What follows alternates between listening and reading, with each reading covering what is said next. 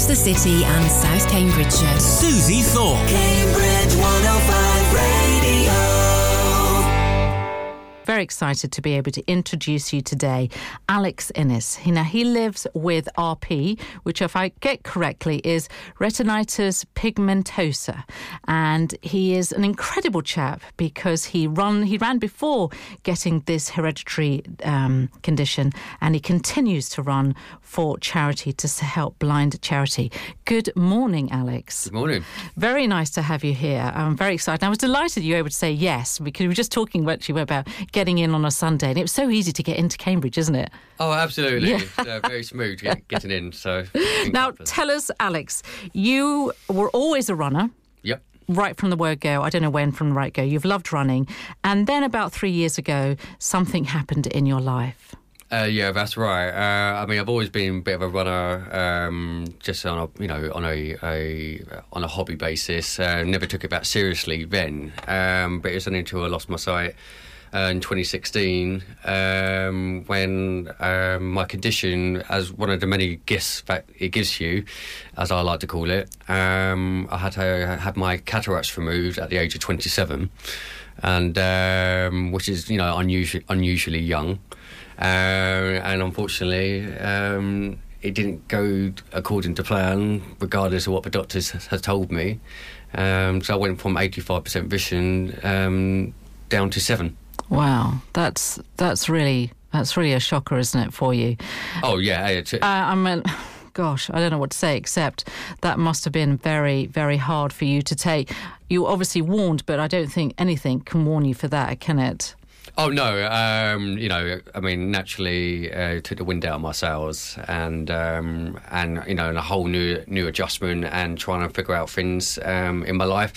So I had to go back to square one almost, and swings and roundabouts.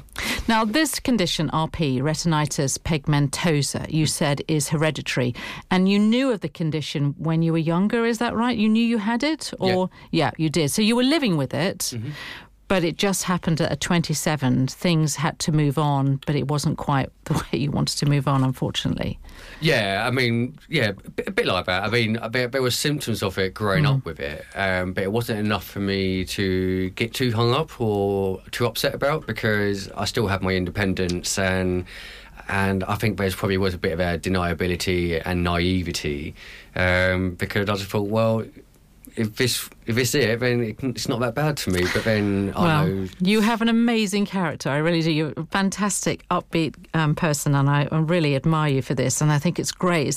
It's a lesson for all of us, actually. But when that happened at 27, you obviously had support from family and friends. Did you? Was that something? Oh yeah, absolutely. I mean, that's a problem with sight loss. Is it doesn't matter if you have a great support network, you still feel very lonely and very isolated as well. And I went through, quite a tough period in terms of, as I said earlier, of deniability, I suppose. And so I try to carry on as normal as if nothing has happened. But actually, it took me a long time to deal with the issue until I had that tipping point, I suppose. What was your tipping point then, Alex? What made it turn around for you? Because I feel like you have turned around, and you're so just so upbeat about things, which is fantastic. So what tipped it? I think it's because I fell out with a lot of people, like my friends, family. I was very angry, very bitter, and I was a little bit more excessive with certain things, whether it's alcohol or anything like that. Anything not good for you. But and so I just fell out with a lot of people, and eventually, I think as well, every time I mentioned my condition, I got very emotional. I couldn't talk about it, and I couldn't understand why I was getting so upset. I mean, reality, looking at it now, I was grieving. I just never dealt with that grief, and I just had this particular tipping point, where I hit rock bottom basically. Yeah. And after that, I managed to move forward after that, and I thought, you know what, it was around about Christmas, that 2 years ago or a year ago, and I said, look, start a new year, come a new year. Healthy mind, healthy mindset, healthy body, and move more forward. So. Yeah, and I've been a lot more happier and a lot more focused since then. But it's sometimes a case, isn't it, where I think everyone's very similar in that sense. When something goes wrong in their life, you have to hit some sort of level before you can come back up again. And I think most of us have been there in that sense. But it's always a case, is it, of being sometimes frightened to ask somebody, isn't it? You think you need to take it all on board yourself, and you have to handle it yourself. Did you find that was the moment? Yeah, absolutely. Part of it is that, but I think the reality is as well, there's not actually enough resources or advice out there to give, because when I got told I lost my sight, instead of being pointed in the direction of what, like an aftercare team in terms of equipping you for independence, I just got shown out the door. And so I walked out the door trying to process the information I was given, but with no fault or no anywhere to go to. Yeah. And so I had to figure it out for myself. And that wasn't easy, especially as you can't read much material that's in front of you or have any of the equipment or the tools that have been given to you. But I'm not the only person that goes through that, because the reality is there's not enough resources anywhere. Sure, you have your Moorfields and you might have certain hospitals that have a specialist eye clinic, but they don't have the aftercare team and the information and resources to point you in the right direction. And so how did you then try and access this? What made you want to improve your and everybody else's life that actually suffers from blindness? What was the way for you then? For me, I think there was like some points of determination to try and find the answer, but then there's some things I do believe is by sheer luck. And and the charity that I work for and fundraising for, Support for Sight, I discovered them by sheer luck. Wow! How did you discover them by luck then? Well, actually, it wasn't even me that even discovered them. Unfortunately, there's not enough of a profile of a charity, which is what I'm trying to do. Right. But my girlfriend discovered them by accident in the town, in the city centre, and thought, right, I'll take some information from you. Oh, what, you're based here? Since when? How long have you been here? And that's the thing, they had very little profile.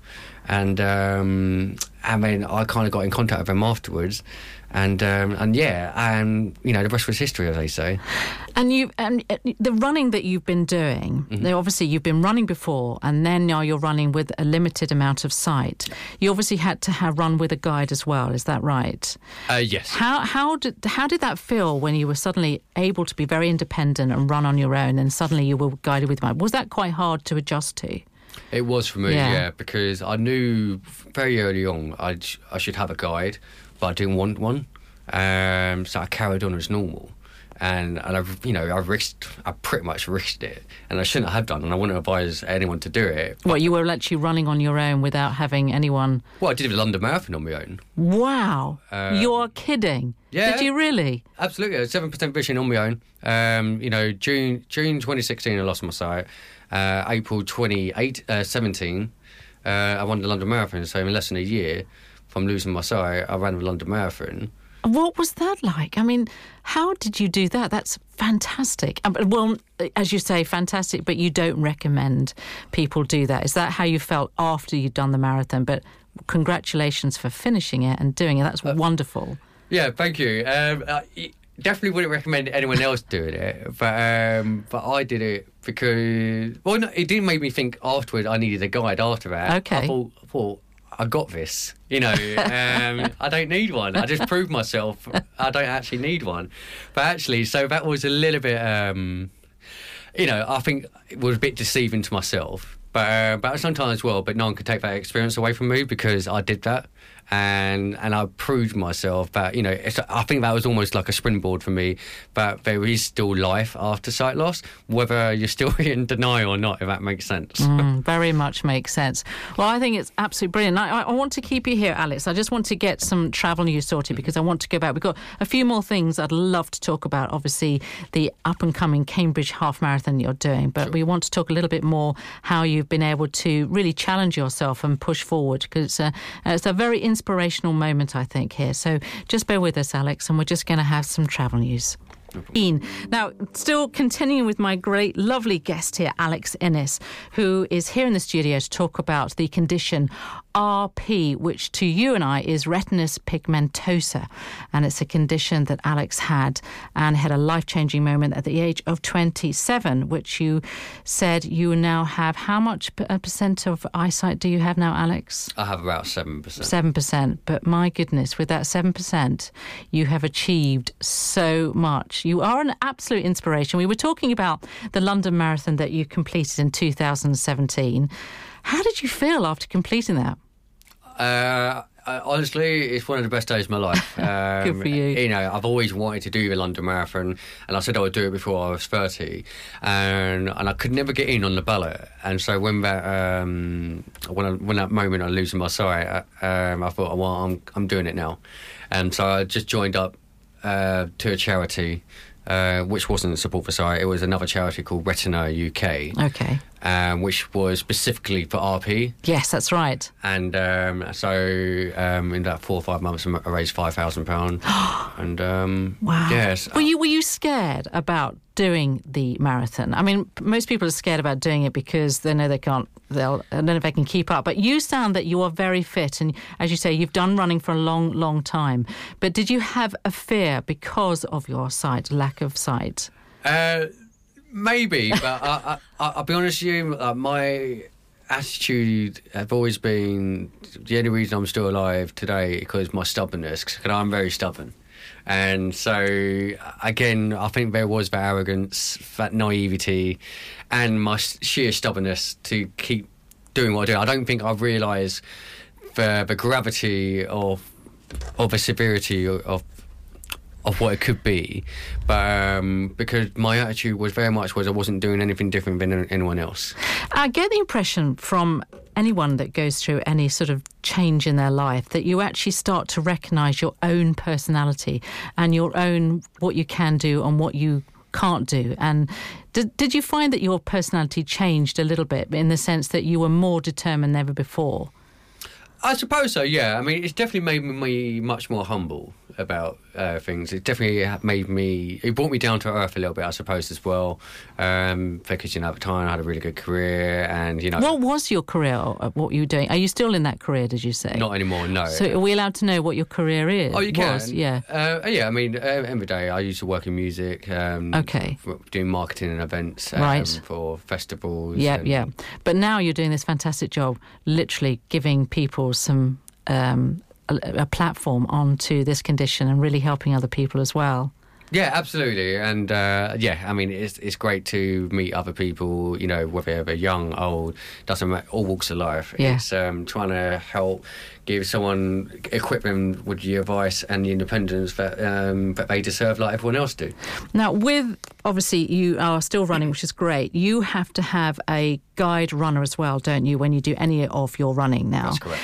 And is that something that you want to help more people to have a guide runner, or is that something that's out there? Is that what's sort of the main theme about what you want to help support for sight charity? Well, for me, more than anything, is to try and create an awareness and looking for potential opportunities to collaborate with local and corporate businesses. Like with all charities, need funding. And Support for Sight is no exception to that.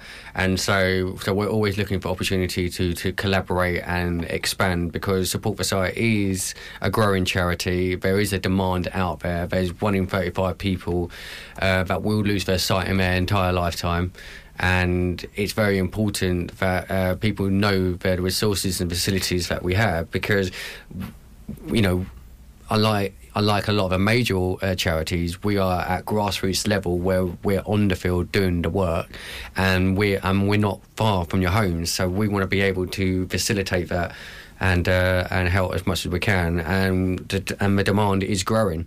Yeah, exactly. And then you're making it possible as well. Now, you've got, I was saying, you've got the half marathon, the Cambridge half marathon coming up, and you are advertising. You've got a fantastic, I've just been looking at your Just Giving page here. You've got a picture of you looking very cool with your bandana, your headband, and you're obviously, you've won yet another medal. How many medals have you been collecting now, running in these fantastic events? I don't actually have that many because I begrudge paying for them. But no, I probably got about 4 or 5. But wow. But that was my most recent half marathon, which I done back in September last year. Now, with a guide runner you have, how do you work together when you have a guide runner? How does it work? Do they have to be at the same pace as you? Obviously, yes. Yes, they do. Yeah. I mean, and do you have to interview them? Do you have to say, "Are you my same pace?" Or do they? No, not like that. I mean, ideally, I would like to get them to be the same pace. If they can keep up with me, or I can keep up with them, then great. You know. Yeah. But more than anything, it's just like, well, what's your time? Can you do it? Right. Here's the clear instructions on how I think you should do it, but then make it about your race as well. It's not just mine, it's yours too. Do whatever is easy for you in terms of voice command. I've always say, don't speak as much because save yourself a bit of energy, because actually you waste energy by talking too much anyway. Yeah. So keep it simple. So, I have one guy trying to tell me, oh, there's a little girl there, she's got, pigtails on. I was like, I don't need to know that. Just tell me if she's in the way or I need to get round. I don't care if she's on a bike or not. Just keep it simple. Yeah, absolutely. And as you say, I think you're right. Sometimes it's lovely because both of you are running. You don't have to make conversation, which is such relief sometimes, because you say, when I'm running, it's just exhausting trying to talk, as you quite rightly say. But actually, you make friends, don't you? I bet you've made some great friends. Oh, yeah, absolutely. I've been very fortunate. I moved to Chelmsford in September 2018, and so at the time I was still running unguided, and it was only until I moved to Chelmsford where I had no context, don't know the layout, don't know anything about Chelmsford. I couldn't run. No. I had no idea of the layout, and so to speak, I couldn't blag it. And so I got in contact with the parkrun director in Chelmsford. And he put me forward to an amazing lady called Sue Mapes, who was organising guide runners for visually impaired people that goes to the park run. Oh, and park run's amazing, actually. It's absolutely incredible what they've done that Saturday morning. So let's talk about Support for Sight, because this is the charity that you are working for and raising funds and awareness for what they do. Now, you are doing the Cambridge Marathon and you've got this fantastic, as I said, Just Giving website. Alex is running again. I love that. Alex is running Cambridge Half Marathon 2020. And you also have an Instagram. Remind us of the Instagram. What is that called again? My Instagram account is called Blinded by the Run. That's right, Blinded by the Run.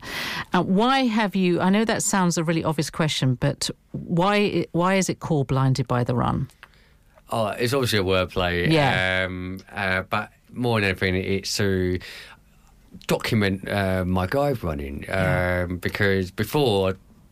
No, do you know what? I keep seeing photos of me with guide runners, and so I thought, do you know what? Let's make a thing of it. And do you know what? It's still just sheer fun. I don't take it seriously at all. But I think it's quite good to have that platform to show other visually impaired runners or other visually impaired people who might want to run, and so if they can get the confidence and the motivation to do that and get in contact with their park run or their local athletics club to have a go, more than anything, it's just about doing it. Absolutely. And well, I'm absolutely delighted. So we want to get this across because justgiving.com, and it's /fundraising /Alec CINNES 89, Alec Innes, basically with the C. Is that Alex? Yes. And then you've got your the Instagram as well, which is fantastic. I wish you all the best. I really, really do. And I think you're doing an amazing thing for people that, want to continue with their life, continue with normality. And that's what it's all about for you and for everyone. Is that right? 100%. Yeah. Well, it's been such a pleasure having you here today, Alex. I wish you all the best. And if you want to donate, please do go to justgiving.com/fundraising as well. And of course, I think the other thing as well, that you also are trying to get more and more people with the same condition you you're looking for guide runners, aren't you, as well? That's really important, is it? Yeah, it's always good to have more guide runners because, just quickly, like running is a very solo sport, so people are not necessarily going to think about others. So if we can get people who can help others to achieve the target that they want to achieve, then that's always a bonus. And I've got to say, I haven't been running for a long time, but it is really nice, even if you don't talk to the person all the time, it is really nice to run with somebody, isn't it? It is. I mean, don't get me wrong, I love a social chit-chat, but sometimes what the beauty about running on your own, you can just run on your own, but sometimes when you run with a guide, they went, oh, you're a bit quiet. I was like, yeah, because I'm trying to concentrate. Well, I absolutely agree with you, but I just think having that person with you, I used to run with my daughters, and we didn't used to talk that much, but I just knew they were there, and that's what I loved about it. So I think it's a really nice situation to be in if you have to be in there. It's really good. But absolutely. Alex, thank you so much indeed, and I wish you all the very best. Thank you for having me. Thank you. This is Suzie Thorpe. Cambridge 105 Radio.